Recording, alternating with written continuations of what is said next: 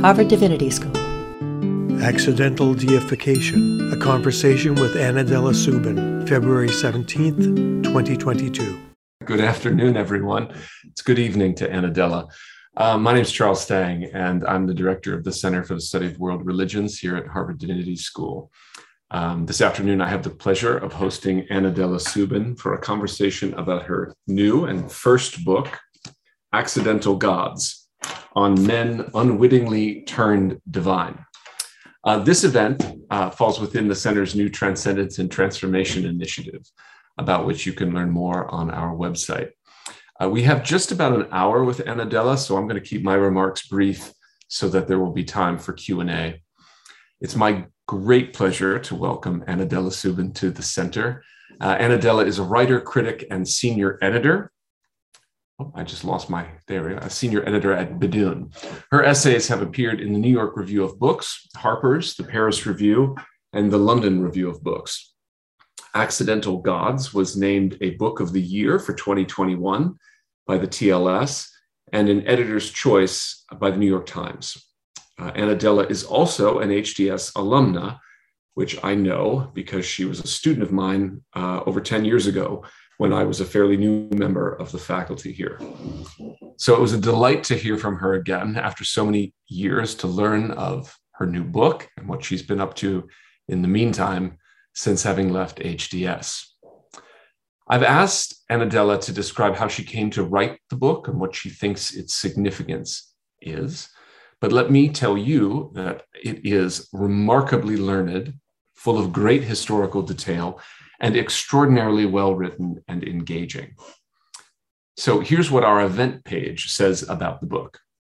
Ever since Columbus reported that he was hailed as a celestial being in 1492, stories of unexpected apotheoses have haunted the modern age, arising particularly in times of imperialist invasion, nationalist struggle, and political unrest.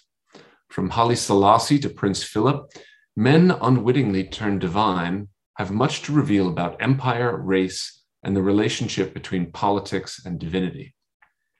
Accidental Gods explores how deification has been both a means of liberation and a way to sanctify oppression, how accidental gods are present in the canonical texts of comparative religion, and how myths of European explorers mistaken for quote-unquote white gods imbued whiteness with a divinity still entrenched today. So without further ado, Annadela, let me invite you to join the screen, and I will disappear. There you are. So Annadela, welcome. Thanks so much for joining us, and the floor is yours. No, thank you so much, Charlie. And it's great to be back at HDS. I actually had the idea for Accidental Gods only a year after I was your student. And I always think that your ideas on divine doubles must have somehow been implanted in me and led me onto this topic. So I thank you. So I'm just going to begin by reading what's really a teaser for the book, and then we'll have our conversation.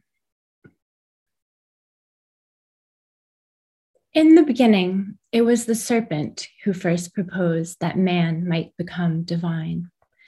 Ye shall be as gods, the creature advised, as the fruit waited. Sorrow and shame and wisdom came into the world, but whether man was any nearer to godliness, who could say? With the fall from paradise, a new trap was set for humankind. One might be shaped like a god, the same color as a god, imperious or violent like a god. One might just be in the right place at the right time. Mistakes happen. A fleet of ships appeared on the horizon, swarming the boundary between heaven and earth.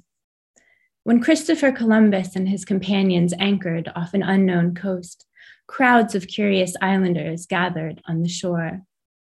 We understood that they asked us if we had come from heaven, Columbus wrote in his diary on October 14th, 1492, although he did not know a word of their language.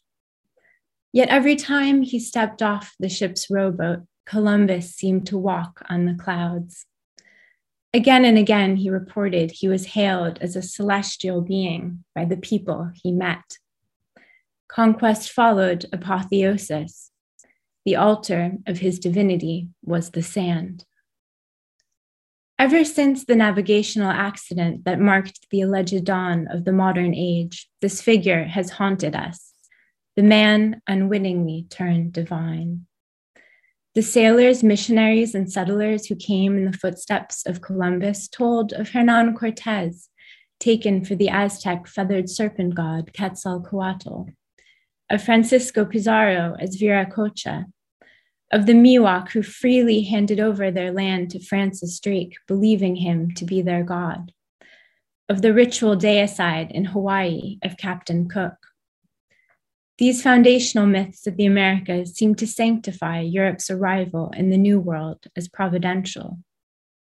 In the high age of empire, as Europe spanned the earth in quest of wealth, the stories poured forth of colonial officers, soldiers, and bureaucrats who, in going about their administrative tasks, were surprised to find themselves worshipped as living deities. Or they saw deified counterparts of themselves manifest as colonial spirits in a constellation of spirit possession cults, such as the Hauka, that stretched from the Ivory Coast to the Sudan. It was uncomfortable to see your own spirit run riot in a warm body other than your own. With the rise of American imperium, General Douglas MacArthur became deified in 4 entirely different countries and ways at once, often in an appropriation of his power to try to undo the damage the American military itself had wrought. As decolonization movements got underway, along come the politicians and activists, the presidents and prime ministers, who strove for a secular authority, yet find themselves sacred instead. Along come the anthropologists, who encounter divine versions of themselves while doing fieldwork far from home. The accidental God has walked bewildered into the 21st century, from the unlikely godhood of Prince Philip on the South Pacific island of Tanna, to the economist Raj Patel, forced to dispel rumors of his divinity on his blog.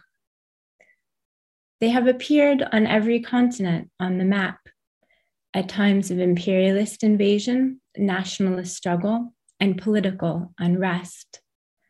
They rise in acts of misfired devotions, gods only briefly, unstably divine, or they mark the births of new religions.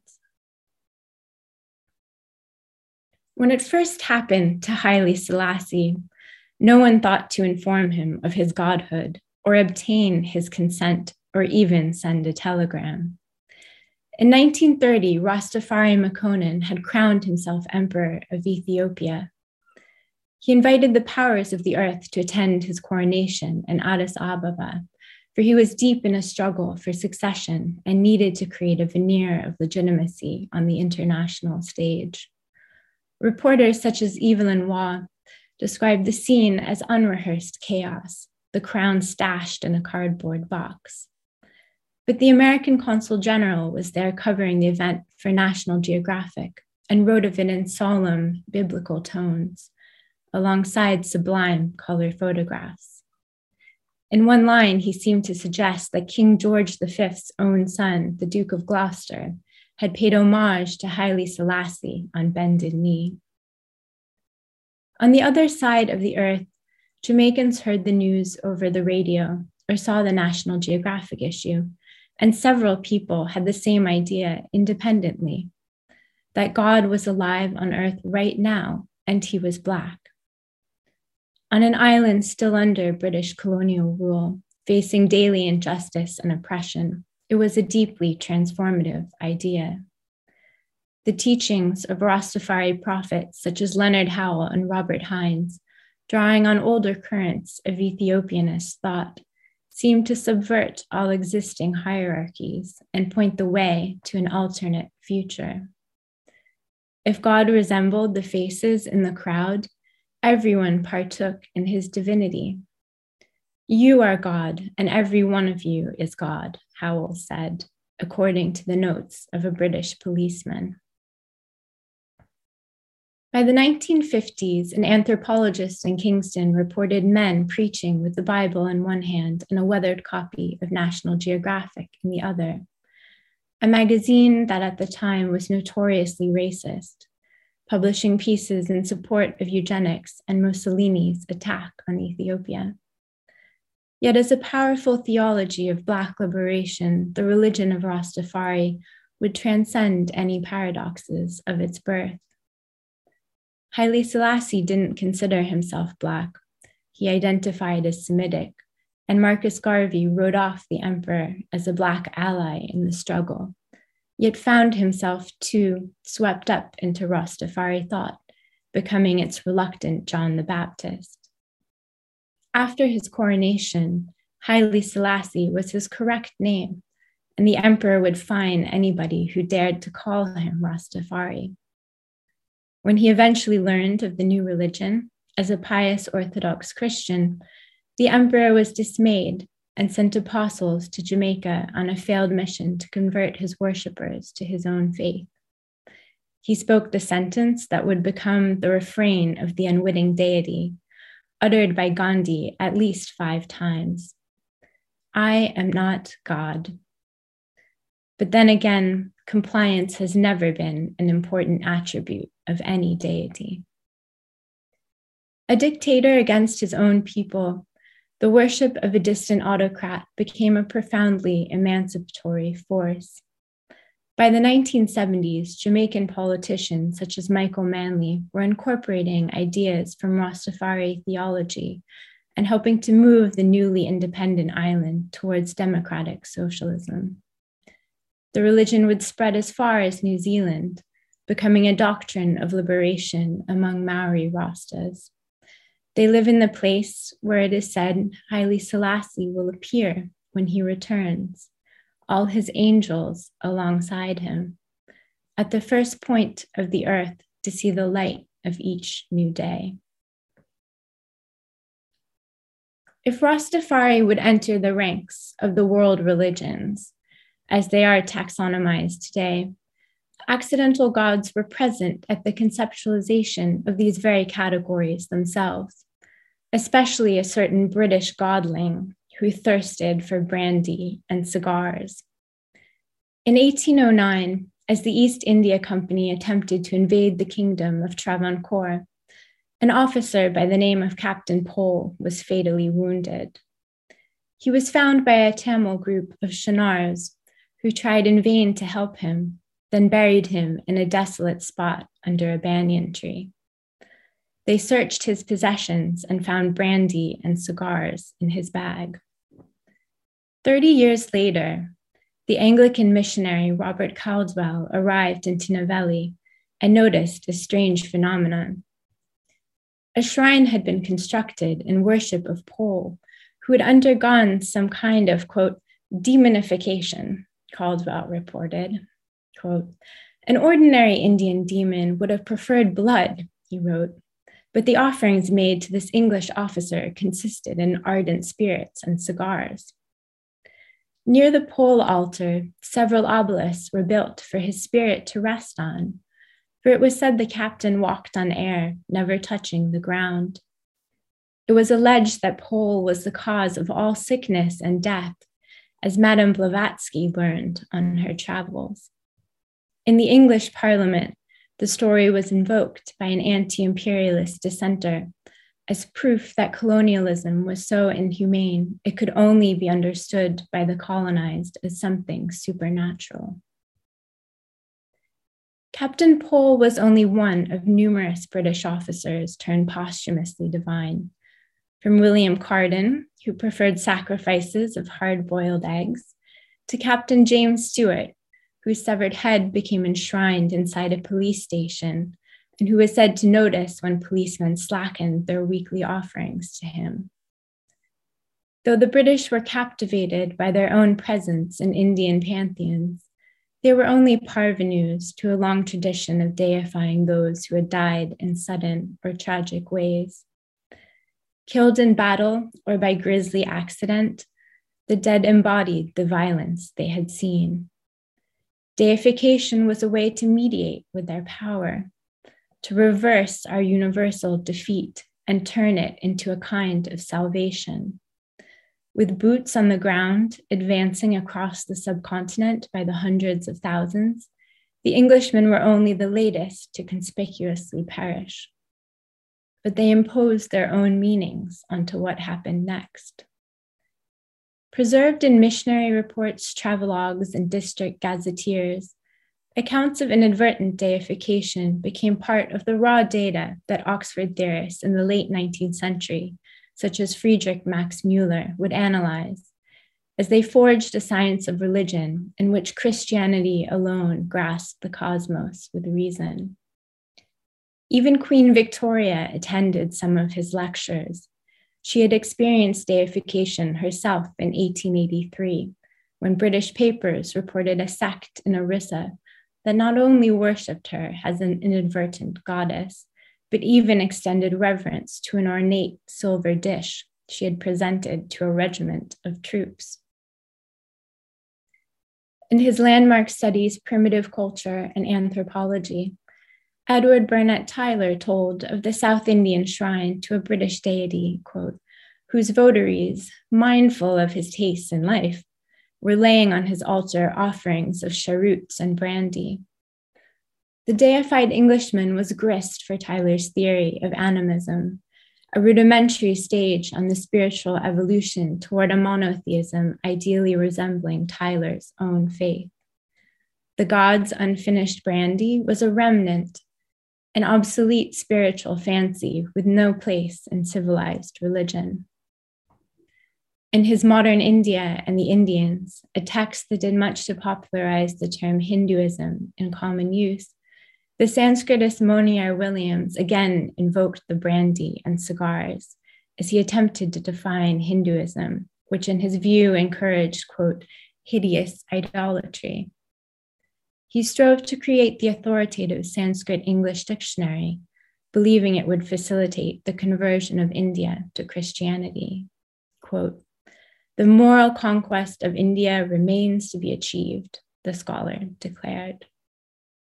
At moments of defining religion and belief, accidental man-gods were standing by.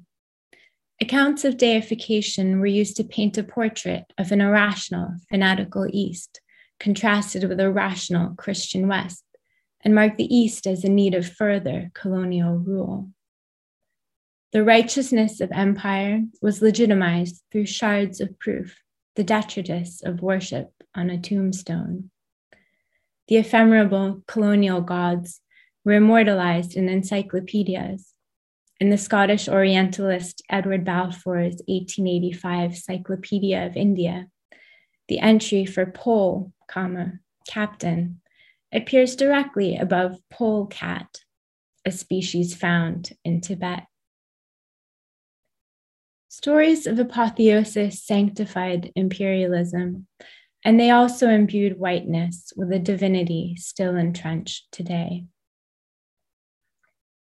The myth dream of absolute white supremacy brooks no opposition, the poet-monk Thomas Merton wrote not long before his sudden death. Quote, it is our collective daydream made up of all kinds of common symbols and beliefs with which we are collectively at ease.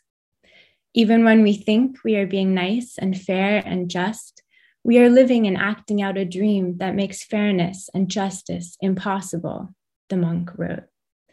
Black power, among other things, is trying to tell us so. In the 16th century, just as myths of European explorers mistaken for gods were being recorded and ever retold, racial concepts of purity of blood and exclusion were imported from the Spanish Inquisition to the New World.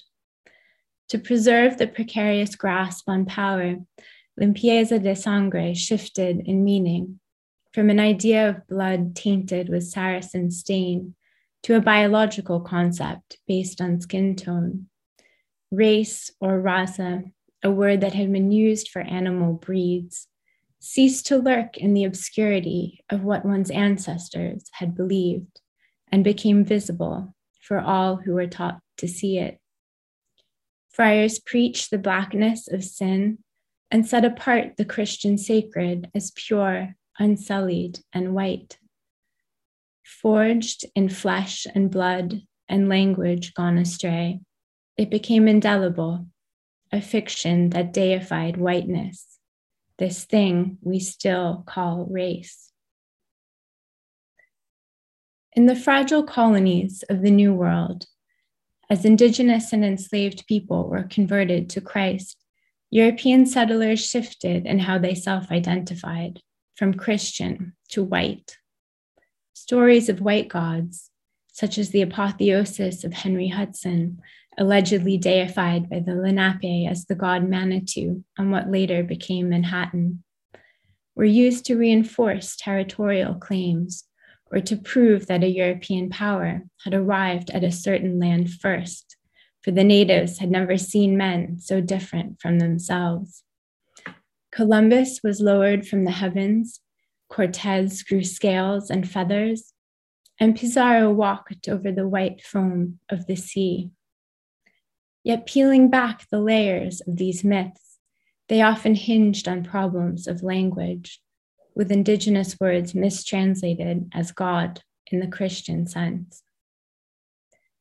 With each retelling, from school textbooks to Civil War era pamphlets, the stories of European godhood magnified the myth dream of white supremacy, becoming a foundational, if overlooked, basis for the white nationalist movements that claim America for the white race alone. There is coming a day when your race puts back on immortality. Wesley Swift, a former Ku Klux Klan organizer and the founder of the Church of Jesus Christ Christian, announced in a radio sermon in 1963. As a swelling tide of hundreds of thousands, led by Martin Luther King Jr., marched on Washington that same year, Swift told of Quetzalcoatl and Viracocha, and of a future in which the white race would be bathed again in light. He drew upon a spate of recently published histories with titles like In Quest of the White God, or Fair Gods and Stone Faces, a genre that had a revival again in the 90s. On the white nationalist forum Stormfront, among the earliest on the internet, threads evoke the pantheon of white men mistaken for gods as proof of the intrinsic divinity of the white race. Quote, God is in our Aryan DNA, so we must do everything to be eternal. A user called Aryan 7314 Godsplains. Users debate and condemn the Black godhood of Haile Selassie, pointing out that even he refuted it. It all seethes and foments, becoming scriptural material for the religion of whiteness. So I leave off with a question. How do we undeify what has been made divine? How do we kill the doctrine that has made gods out of white men? It may be the only way to fight old myths is with new ones, to wrest back the territory of the sacred, or what I call the space of mythopolitics. Wrote the poet Fernando Pessoa in 1913, on the eve of war. We must lull hatred to sleep like a captive snake. That's the end. Thank you.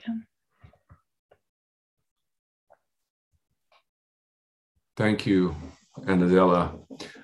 Okay, well, wonderful introduction to the book, and I'm trying to adjust some of my questions accordingly. I was going to ask you a broad question. I think I still will, although I think you in a sense, just began an answer to it. So let me pose the question.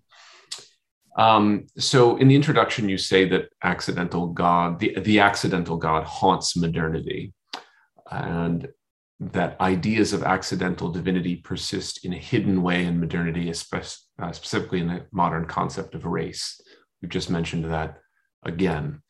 So the broad question is this: what does the lens of deification allow us to see about Western modernity and what we might call the kind of Gordian knot of empire, religion, race, and gender? What does it allow us to see that we would not or do not otherwise see? What narrative of modernity emerges from all the fascinating case studies you've assembled here? And in a way, I feel as if the final remarks you gave begin to answer that question, in the sense that deification allows us to foreground the making of white men as gods, and then requiring almost, now that we can see deification operating that way, now requires deicide. How do we kill those very white gods? But why don't you take up the question and take it in whatever direction you wish? Yeah, so I think on the most kind of profound level, divinity always describes a relationship to power.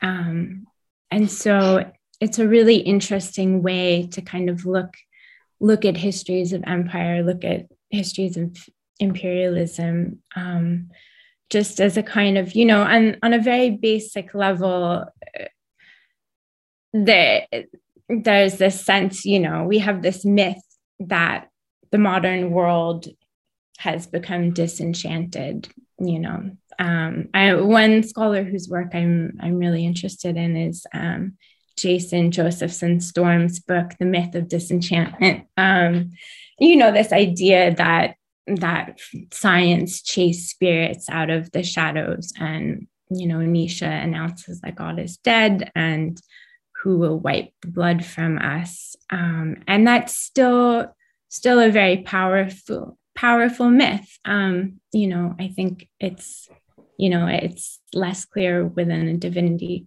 school context, but it still does kind of reign as a myth. And so I think what the book is kind of trying to do on the most simplistic level is to show that modernity hasn't been about this so-called death of God at all.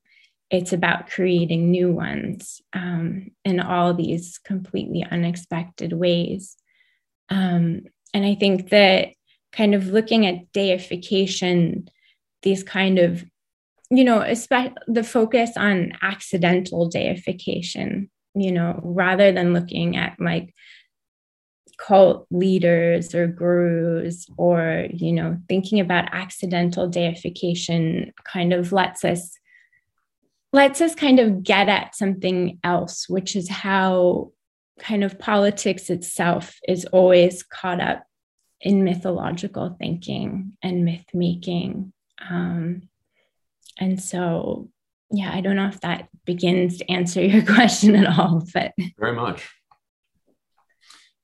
So let me follow it up with another phrase from the introduction that becomes almost a refrain in the book, is he, always he.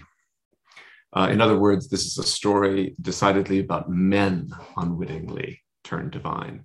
And even the female exceptions you include in chapter 8 almost seem to prove the rule.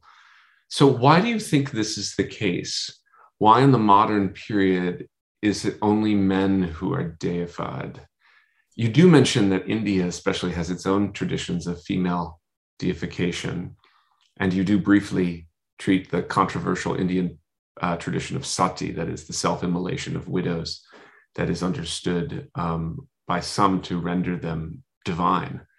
But quite apart from sati, why did those Indian traditions of female deification not feature more prominently? And I ask this in part because I don't know those Indian traditions particularly well, but also because we're hosting a series here at the center this year on the divine feminine and its discontents. And so I'm interested in the claim that women are not deified in modernity. So yes, hold you up.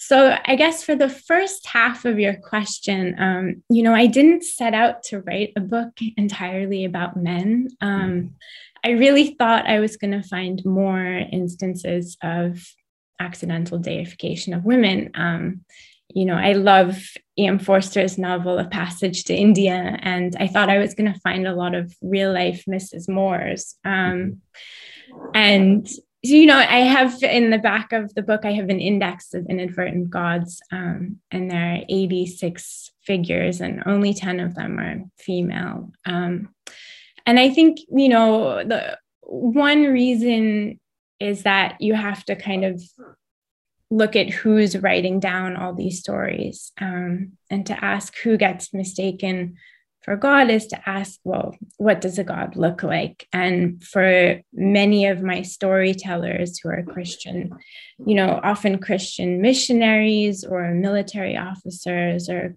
colonizers, God is male. He's God the Father. And so they're encountering, especially in India, they're encountering all these other traditions. And so, like in the book, most of the traditions in which women are deified do arise in India. I think, especially what I described in the introduction, this tradition of deifying those who had died in violent ways or by accident, or there are all these other traditions. Or in the book, I touch upon Kumari very briefly, and also the act of sati, of the widow who immolates herself on her husband's pyre, which is it's a kind of divinity that's built upon the accident of fate that your husband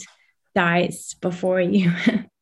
And so there is a way in which I could have just written a book entirely about India and accidental goddesses in India.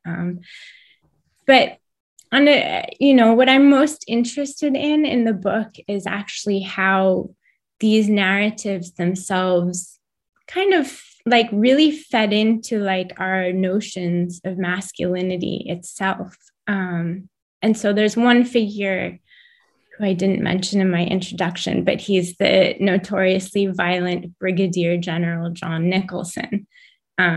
He's probably the worst tempered god, wrathful god of them all. He's a British he's of Irish descent, but he's a hero of the British Empire in India and is killed in the mutiny. And a religion forms around him, calling themselves the Nicholsanes. But Nicholson's legend gets picked up again and again in all of these texts, which really teach generations of schoolboys how to be a man in the world.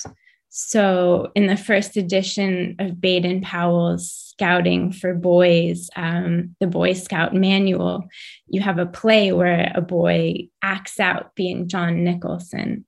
And John Nicholson, the archetypal man mistaken for God, appears again in Kipling.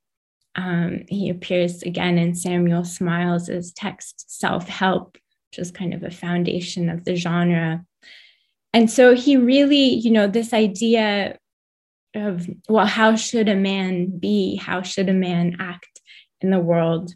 Well, like someone who would get mistaken for a god. In the book, I'm arguing that actually this idea kind of does get entrenched through the stories of these accidental gods, who are constantly appearing in very formative texts. Okay, thank you, Anadela. I want to return to the figure of Haile Selassie. So you begin the book with the story of Haile Selassie and the Rastafarians who declared him a god. Black men deifying another Black man, although he, as you mentioned, did not understand himself as Black, but rather as Semitic. In any case, they deify him against his wishes, and they seem to do so in order to defy and resist the violence of global white supremacy from the Caribbean, their Jamaican context, to Ethiopia.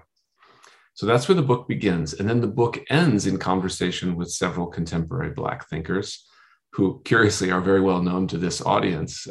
Anthea Butler just gave the annual Greeley Lecture last week here, and Stephen Finley and Biko Gray, their book, The Religion of White Rage, was the topic of a panel discussion here last year. So they're all well known. All three of them, and especially Finley and Gray, are wrestling with a question that the Reverend Dr. William Jones posed in his 1973 book, Is God a White Racist? And Finley and Gray answered that question in the affirmative, insofar as the sovereign state has absolute power to arbitrate guilt and innocence, life and death. It's a kind of God, and it's a decidedly white racist God. So for Finley and Gray, it seems the answer to this dilemma is a kind of atheism. You deny the false God of the state. But here I wonder about the ambivalence of deification that you've brought forth. For the Rastafarians, acclaiming Selassie a God was, and I assume still is, a means of resisting the very white racist God dressed in the fineries of a sovereign state, and instead imagining and enacting another world with another God. But for Finley and Gray, it seems it's high time to knock this sovereign God off its pedestal, not with a new God, but with an atheistic humanism. It would seem to leave no place for new gods, Ethiopian or otherwise, and suggest that perhaps the human all too human desire to make men into gods is the very problem itself. So I wonder where you are in all of this. What do you think of all this? Having surveyed all these men unwittingly turned divine, would you have us dispense with deification itself? Would you have us stop making gods? That's a very great question. No one's actually asked me that before yet, surprisingly. No, but so I found Finley and Gray's essay to be really brilliant. Like here my book, nearly 500 pages detailing how, white men mistaken for gods have played into these histories of oppression, especially sanctifying anti-Black violence. Like where do we go from here? And I find, their call for deicide against the white racist state as, very compelling. Like, it's clear that, we need a radical reappraisal of everything, whether it's, the prison system or the militarized police. I'm very, I am completely there with them in this kind of active deicide. But at the same time, I think there is an ambivalence in my book, which I think is captured through the style of it.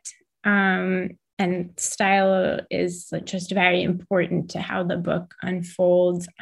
But I've kind of tried on every page on the sentence level to kind of create this space of this suspension of disbelief. So there is kind of an aspect of it which sort of feels like it's playing out on a mythic plane a bit. And, reviewers have questioned where do I fall in all of this? And I myself, I think I can write about all of these different contexts with a kind of sensitivity, because I feel these impulses and urge to deify, like, in a very, myself, not to deify myself, but I feel like I'm kind of like a seeker of transcendence around me as well. And so I kind of leave off in the book with this sort of utopian question of like,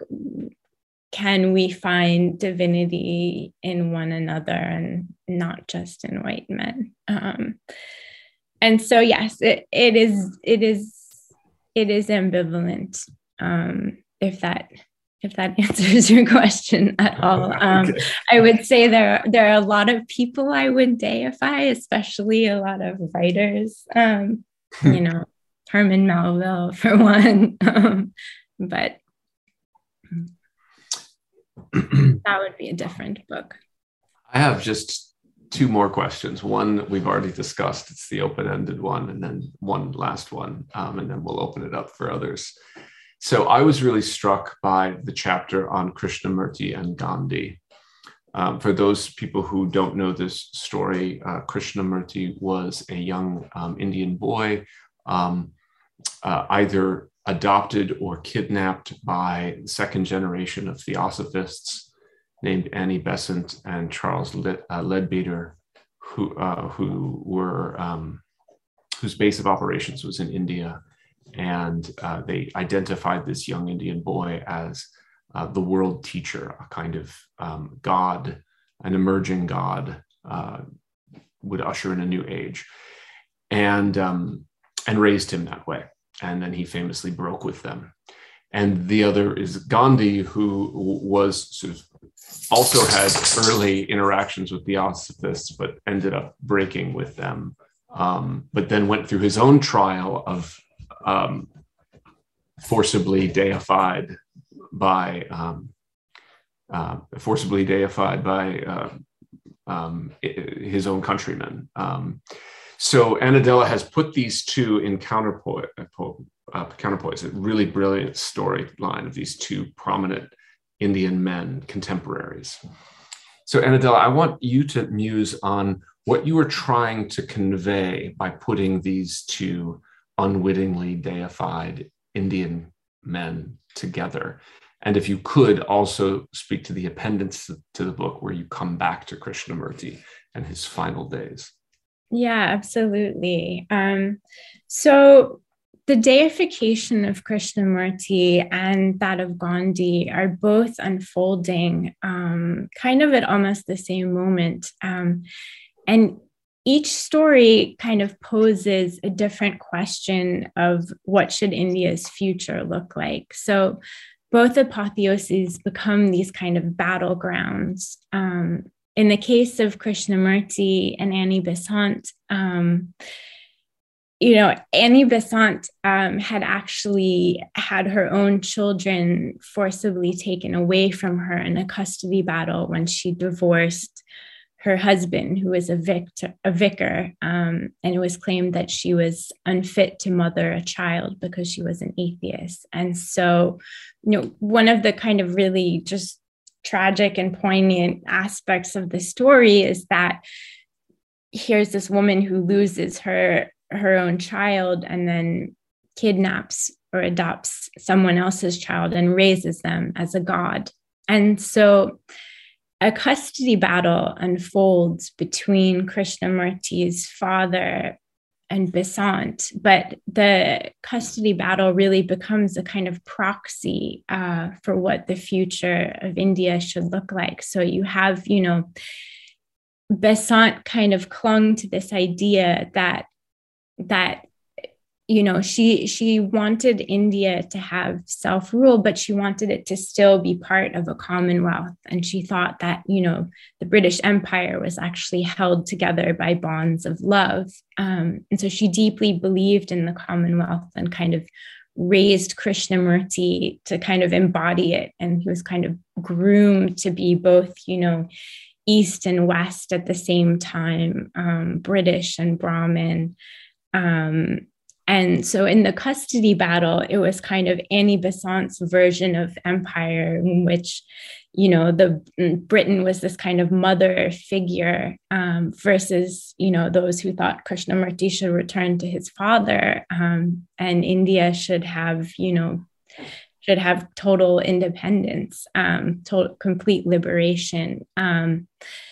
And so on the one hand, that's a really interesting moment when all these possibilities for India's future are being fought over.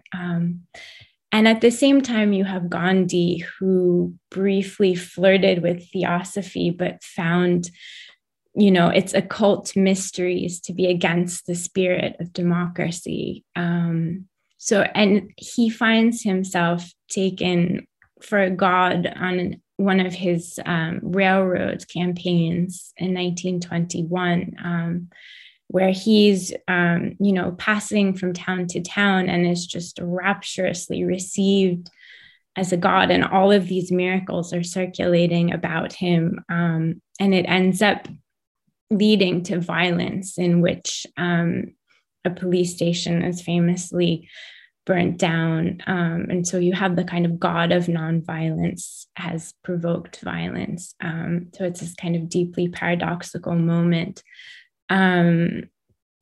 So in the book, I kind of set them together as this way of kind of showing how, how history unfolds along fault lines of apotheosis that we might not think of. And what you were getting at about the appendix. So Krishnamurti famously renounces his divinity after a few decades. He can't cope with being a god. And in my book, I'm describing, what's the daily routine of living like a god like, and he after a while, he can't live as one. And when he renounces his divinity, Annie Besant is devastated and dies soon after. And then Krishnamurti goes on to become this kind of incredible guru. I don't want to call him a guru.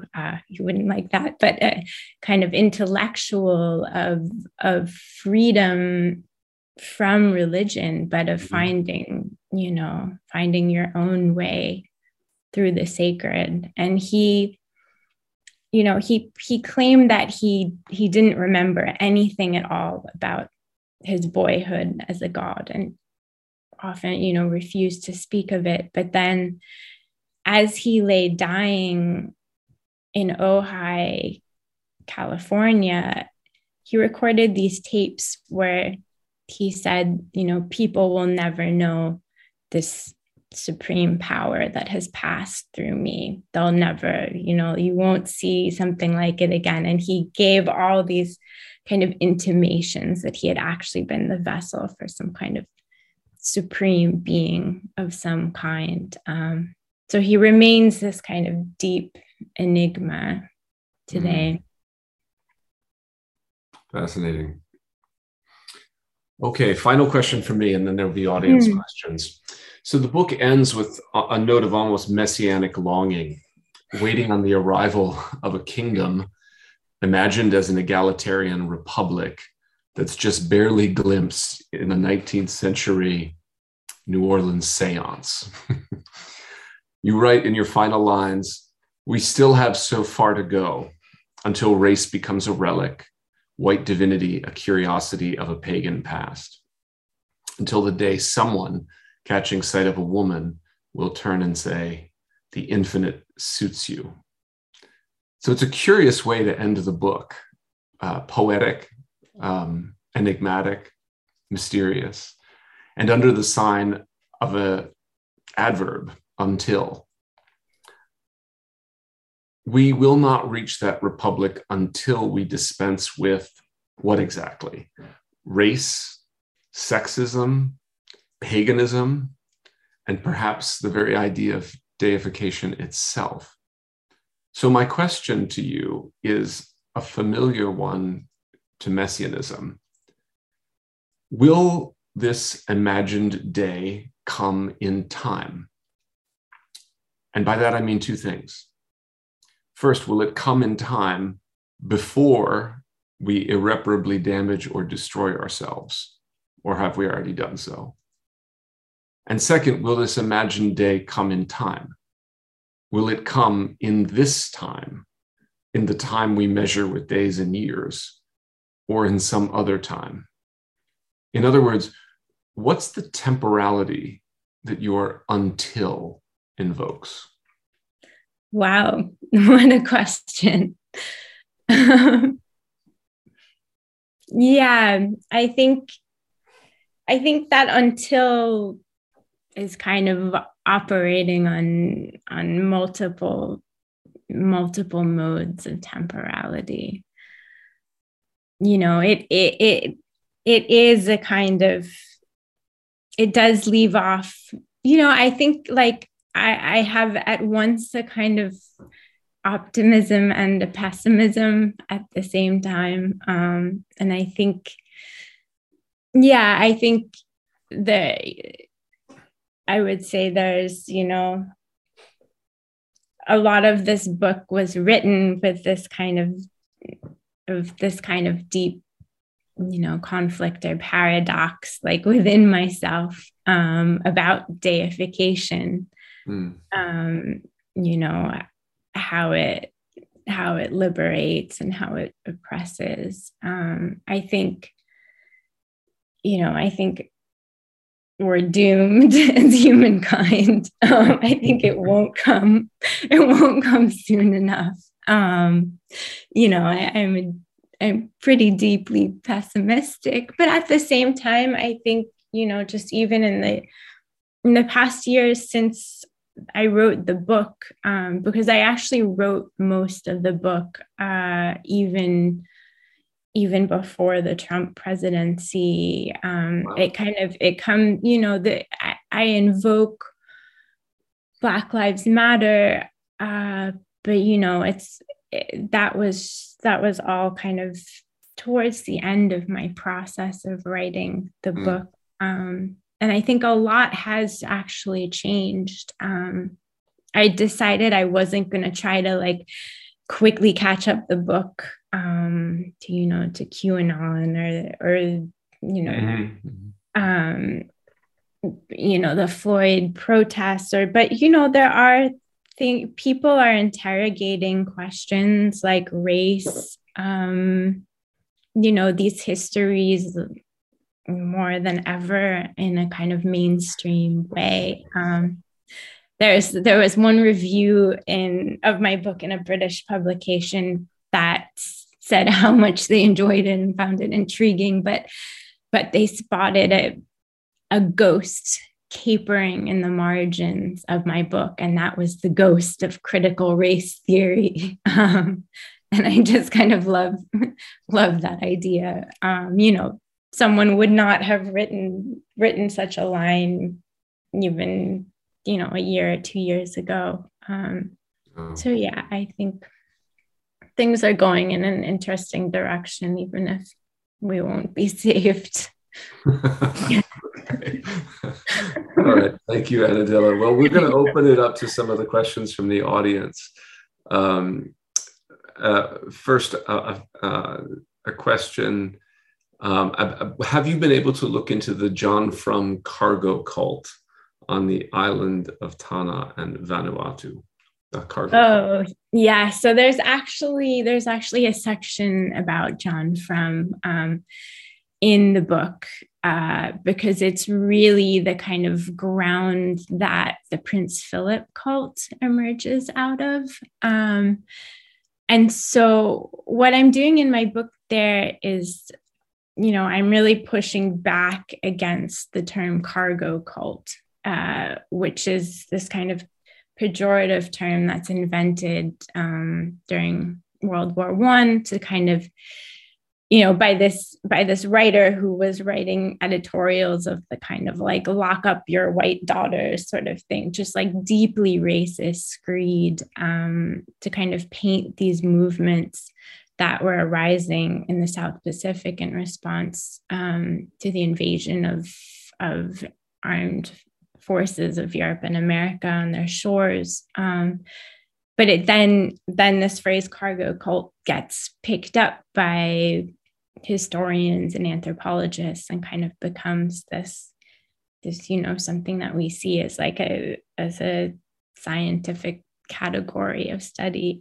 So I'm looking at John Frum kind of in that context, and how the kind of worship of an American kind of a kind of American everyman in John Frum splinters off into the Philip movement, as in many ways, the John Frum movement starts, and then suddenly American troops actually arrive on Tanna. But that disillusions many Frumists, and they turn their allegiances to a new figurehead in Prince Philip. So yeah, there's definitely Frum in the book. Quite a bit on cargo cults. That's good. This is an observation calling for comment. I'll just read it. People of Asia, I think, although this means East Asia, people of East Asia never saw Europeans as gods. Europeans were not allowed to roam countries such as Japan and China, and they were kept in a small area. I don't think the idea of deification is as totalized as you describe. So maybe to pose that as a question, did China and Japan and these policies of sort of restricting Europeans to certain areas, did that come up in your research? How did you handle that? Yeah, I would push back a little bit on that in the case of Douglas MacArthur, because after Japan's defeat in the war, when Emperor Hirohito is forced to resign his status as living god, MacArthur in many ways kind of starts to fill that space of divinity. And that's something that I discuss in the book, where suddenly, in the kind of bewildering aftermath of the war, where people are kind of trying to make sense of these strange new circumstances of an American ruling over Japan and creating its constitution, MacArthur starts receiving floods of letters and sacrificial offerings, letters that refer to him as divine, in ways that the emperor had once been. And there are attempts to kind of slot him into different kind of divine rituals and practices that the emperor had once inhabited. And this is a kind of very brief moment in which MacArthur is deified in Japan. It's short-lived because he soon disgraces himself by making some deeply racist comments. But, it was never really about MacArthur himself, I would say. It was kind of this sort of search for meaning at a time of just complete upheaval. Maybe we'll end with this question, an anonymous question. I'm going to paraphrase and add a little bit to it. Here's the question. Quote, "We are all God." How do you feel about this statement? Why is there a tendency to the opposite, to externalize and separate ourselves from divinity, to create some belief structure which denies the very nature of our being? Now, let me add a little piece to that question, because I thought one of the things that was most interesting about the Krishnamurti case is that when he renounces his own divinity, if I'm not mistaken, it's because he wants to affirm the divinity of all. So in some sense, it's not so much that he is denying deification, he's denying the sort of representative or singular deification. He wants a more distributed deification. And I'm wondering where so I'm riffing off this question. Did you come up against that tension elsewhere in the research, where there's a all too human tendency to divinize one man, all too often a man? Where do you see the impulse or inclination to affirm the deification of all? And is that relevant, or does this only work in the service of empire, white supremacy, sexism, if it's these sort of singular representative men? Yeah, it's so often it's kind of the deification of a single man who then opens the way for all of us to become divine, which, sounds very Christ-like. Yes. And I think I think an interesting image to bring in here is the image in the Rig Veda of Purusha, who is the sacred man, who is, which I invoke in the book, who is kind of this man who embodies every part of human society. So, his mouth is intellectuals, his hands are, craftsmen, his feet are agricultural workers. And this becomes a very driving metaphor in India, where you have thinkers such as Vivekananda who draw on it to kind of, capture this divinity that is in every man, and to kind of push back on the idea that Indians were worshiping the British. He says, no, actually the first gods we have to worship are our own countrymen, and he invokes this sacred man. And so, there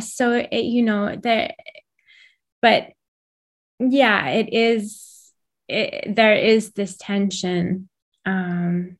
And I think another kind of interesting way to look at it is just the chapter in my book where I actually go on a road trip with someone who himself was turned into a living God. And I'm kind of asking him, well, like, what did it feel like to be a God? What was the experience like? What does it do? If you're mistaken for a God, like, how does it change how you feel about yourself or think about yourself? And for him, this is Nathaniel Tarn. There's a chapter in my book, but for him, it kind of really, really gets at this contradiction of that, like, we all feel where, like, some days you feel really depressed and you want to kill yourself, and other days you want to live forever. And being a God kind of like straddles that contradiction. And I think, in a way, these ideas of all of us partaking in divinity really kind of speak to that just, existential aspect of the human condition. I don't know if that answers the question at all, but it makes me think of the recent movie Dune and the book on which it's based, which is, of course, an extended exploration of what it means for one man to be acclaimed as a god and what that means for race, religion, and empire. So there's a science fiction exploration of this very thing, not so accidental, but by design. Annadela, thank you so much for writing this book. And for Thank you for inspiring me. Oh, I can't take credit for any of that now, but I'm thrilled that whatever we did at HDS, some of it trickled into this wonderful book. You're a beautiful writer. I won't embarrass you with all the comments that in the Q&A to that effect, and even the way you're answering these questions, extemporaneous or planned, are you have a way with words. So keep it up, Annadela. Let's look forward to number 2. Yeah. We'll have you back. Get started. Yeah. Hope to be back in person. Yes, in person. Okay. Well, thank you all for joining us, and please do keep an eye out for the next event. Actually, on February 28th, Anne Klein from Rice University will be speaking. A theme very, very relevant to this. Let me just pull it up here. It's called Divining the Feminine in Tibet, Saga and Sadhana of Yeshe Tsogyal. So that's a 8th, 9th century Tibetan woman who was deified, I suppose. We'll find out more on February 28th. Thank you, Annadela, and good night to you, and good afternoon to those of us who are here. Sponsor, Center for the Study of World Religions. Copyright 2022, the President and Fellows of Harvard College.